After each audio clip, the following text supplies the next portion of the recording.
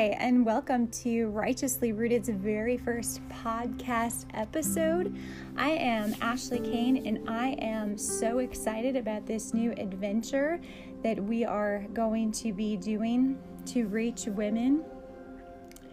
I am half of Righteously Rooted, and we are a blog and a ministry platform that we are praying about God just using to grow women in their relationship with God and to just root down into God's word and the love of Jesus Christ so that they can produce fruit in their lives. And I'm so excited about seeing women fall in love with him because he is such a good God and a wonderful Savior. So we started the blog, which you can read on righteouslyrooted.com, and you can follow us on Facebook and Instagram. Thanks to my awesome partner who's very talented at the social media part. She makes it look beautiful, like she does everything, and it's such a gift of God to be able to do what she does. And when she writes, she also just writes beautifully and is used by God through her words. I thought that it would be easier to write things out. I like to write, and I feel like it's a talent God has given me, but who knows that a man-made talent or a talent that we think that we're good at is nothing without God's anointing. And let me tell you how hard it is, because when you write it down and you know people are going to be reading it and you know that it's a vessel to be used of God and you want to hold it to a high standard and you want it to say exactly the truth, what it should say, I end up mulling over it and going over it many times, erasing certain things, saying, oh God, are you sure you want me to say it that way? It actually becomes very hard, where it might be easier to just speak it out what God's on my heart, like bringing a message in front of a crowd. You can't go back and edit what you say. And let me tell you, there are many things that come out of my mouth that I wish I could edit and go back and not say. But the truth is, we are broken vessels, and we're going to say things, write things, do things that don't exactly line up with how they should. But so have grace on me. Don't overanalyze the things I say. Let's just pray right now. We pray, dear God, that you use this podcast for your glory, that you give ears to hear what you'll have us to learn through this, dear God, that you'll speak and allow the Holy Spirit to speak through me right now, dear Jesus, that I am yours, and I allow the Holy Spirit to come in and anoint me and flow through me, because I am nothing without you. I need you to show up even in this moment right now.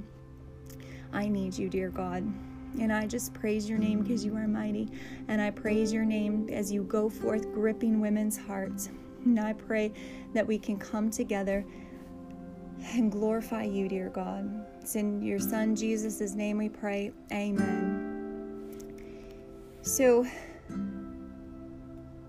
I tried to do this earlier, actually. I tried to sneak upstairs to my bedroom, and I'm like, I'm going to do this podcast. I have the message on my heart. I have the title on my heart. I don't know what I'm going to say, but I know that God will show up and he'll say what he wants to say.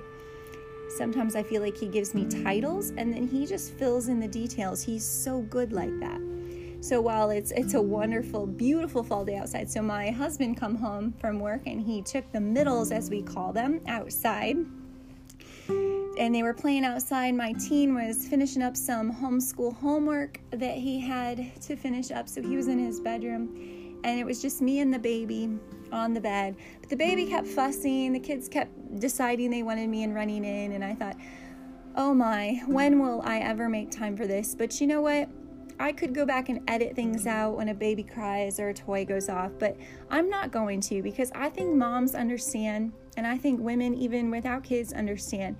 And I don't need to be prim and proper and be something that I'm not. This is who I am. This is the message on my heart. And it's going to just be raw and unfiltered, me and whoever's listening. And I think that becomes a beautiful thing, don't you? When we are what we are. So I want to ask you a question. How do you worship God?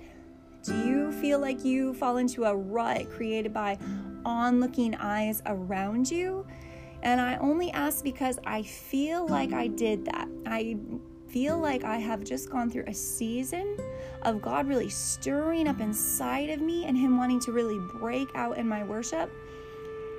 And just to clarify, worship is not a half-hour segment on a Sunday morning. Worship is throughout our day-to-day activities. All things that we do that honor God is part of our worship to Him. So when I ask you that, do you fall into a rut? Because I know I did.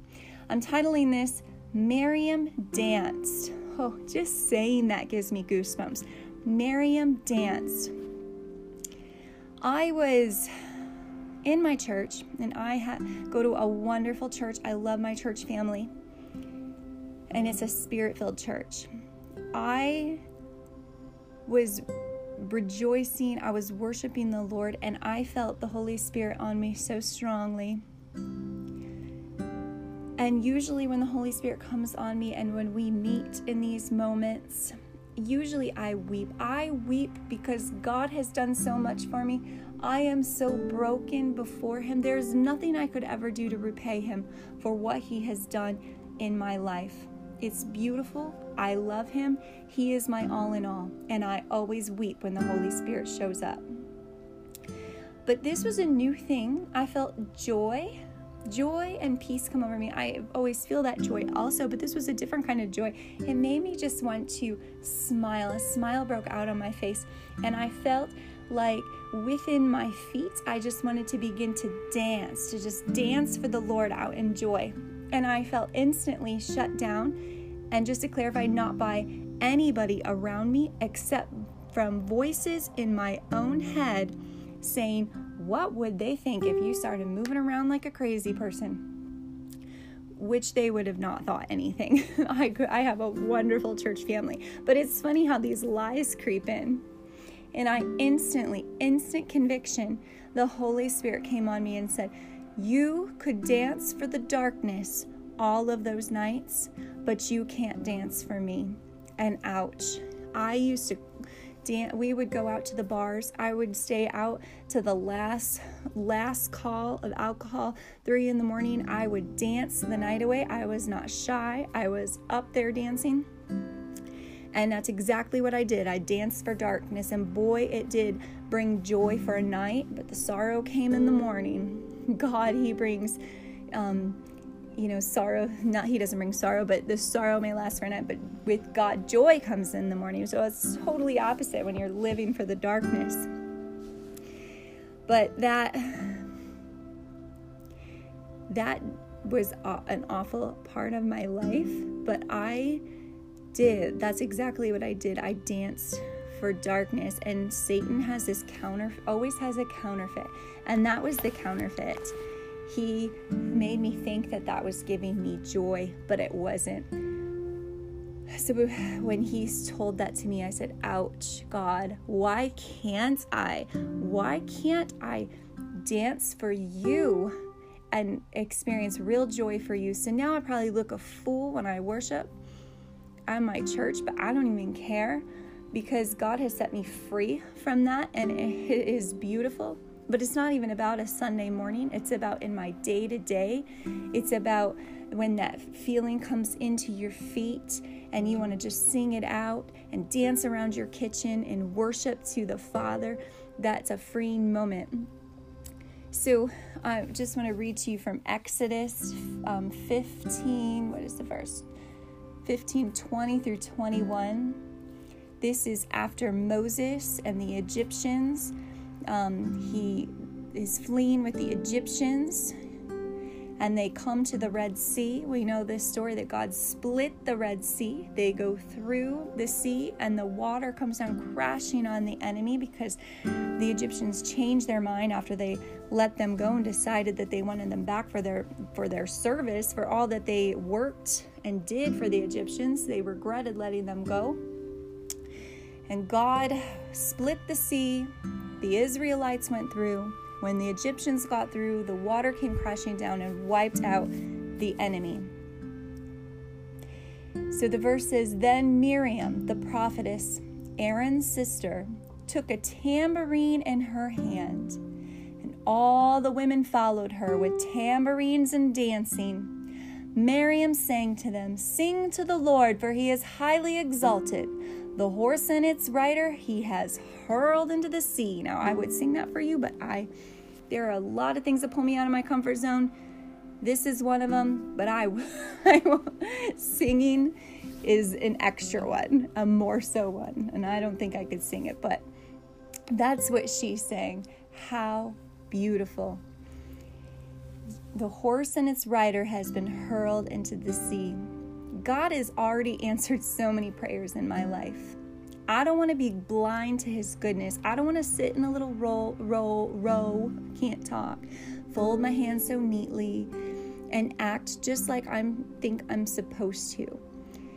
You know, like Miriam, the horse after me and its rider, the enemy of my soul, it's been hurled into the sea in my defense.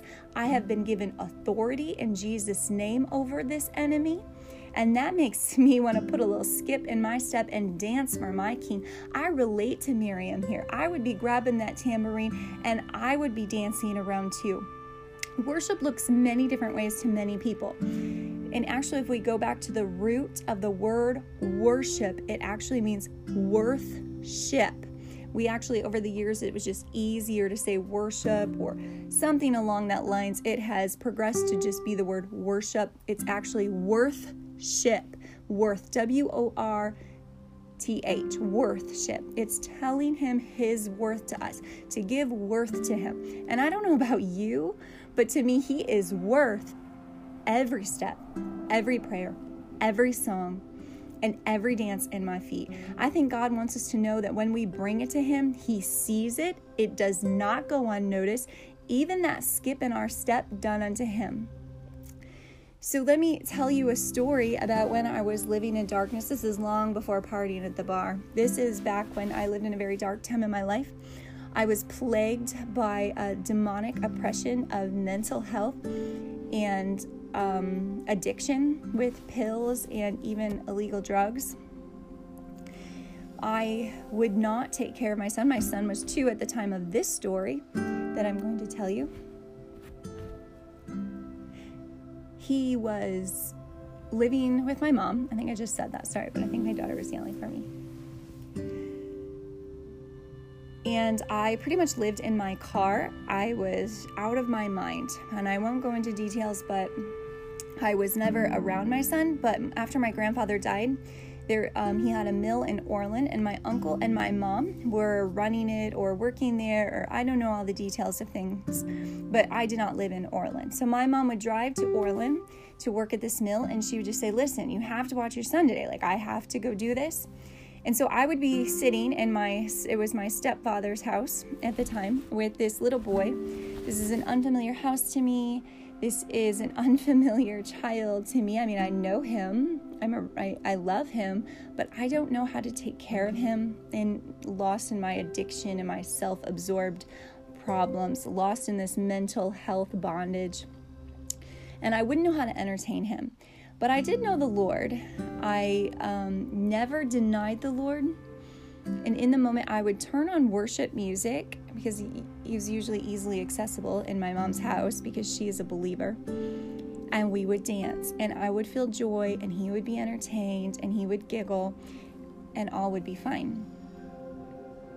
So one night, late at night, I was sitting in a gas station in Shipshewana, Indiana. I would sit there late at night. I think I went there because there was a lot of people coming in and out all hours of the night. It was a 24-hour gas station. And I would feel not as alone because of the people being around everywhere, coming and going. And I would just sit in the car. And one night, a rusty blue van pulled up and parked next to me. And I noticed it, but I thought maybe he was just in his car too. I was lost in my head. I want to say it was really late at night, but it's so blurry, these memories. But I do remember that it was dark out. And it would not be odd for me to sit there through all night, through the night. He was coming, I won't get to that part yet, but he just sat there, and eventually he got out of this van. I remember the van, though. I remember all of this very clear. It was a giant, It was one of the big vans. It was older. It wasn't like, it was like before like the minivans come out.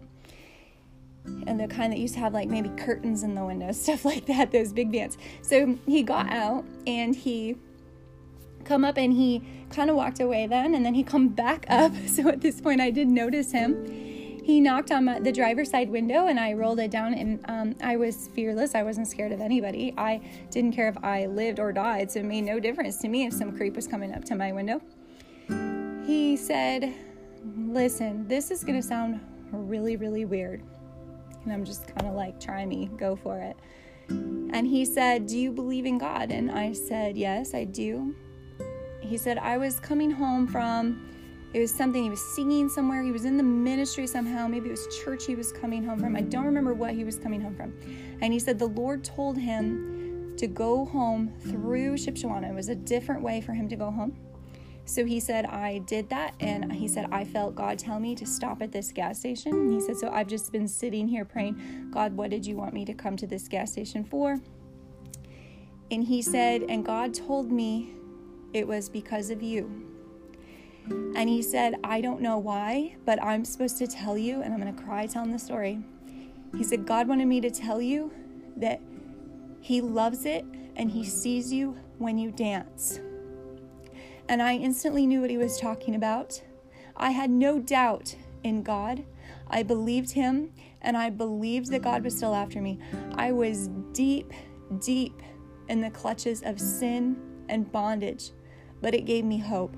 I could have at that moment taken God and surrendered my life, but God kept giving me, he kept chasing after me. He kept, because of the prayers of my family, he kept showing up. And I just think dancing is such a powerful form of worship. So we have been saved. The sea has been parted for us. We have salvation in Jesus' name. I can testify that he sure split the sea many times in many areas for me. I can testify to many ways that he has shown up in my life. So let's begin to celebrate our God. Let's stop caring what people around us think. I have a challenge for you. I want you this week to begin to think what God has done for you, and to begin to tell him his worth in your life, to begin to thank him for splitting that sea. If you can't think of anything that he's done for you, I have something that I can tell you right now. He has promised you eternal life with him in heaven. That is a parting of a Red Sea.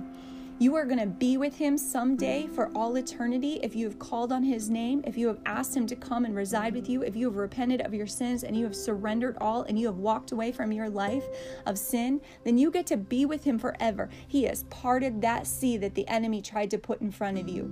That sea does not hold you back. So right now, or when you're done listening to this, or this week, allow yourself to be free to worship him by dancing, by singing. You know, your husband might think you're crazy, your kids might give you crazy looks, but God will be glorified, and that's who matters. You know, as you wash your dishes, as you finish your homework, as you rock the baby, as you clean your home, as you sit in church and sing, you know, as you walk down the hall at work, many of you are nurses or work in healthcare, or you work at the school, put a little skip in your step. Begin to praise God through your actions and show him worship. It's time that we dance like Miriam and begin to glorify him for what he has done. And I know that I can praise him for what he's done. There's my baby, and that means that is my timer going off because he's ready for a bottle. But trust me, he sees it. He sees you right where you are. And if you're in the depth and a pit of bondage, he might just even send an angel to let you know. That is my prayer to you. Dear God, thank you for your word that you've put on my heart. Thank you for women that will hear this, hear your word, and be encouraged through it. We praise your name. In Jesus' name, amen.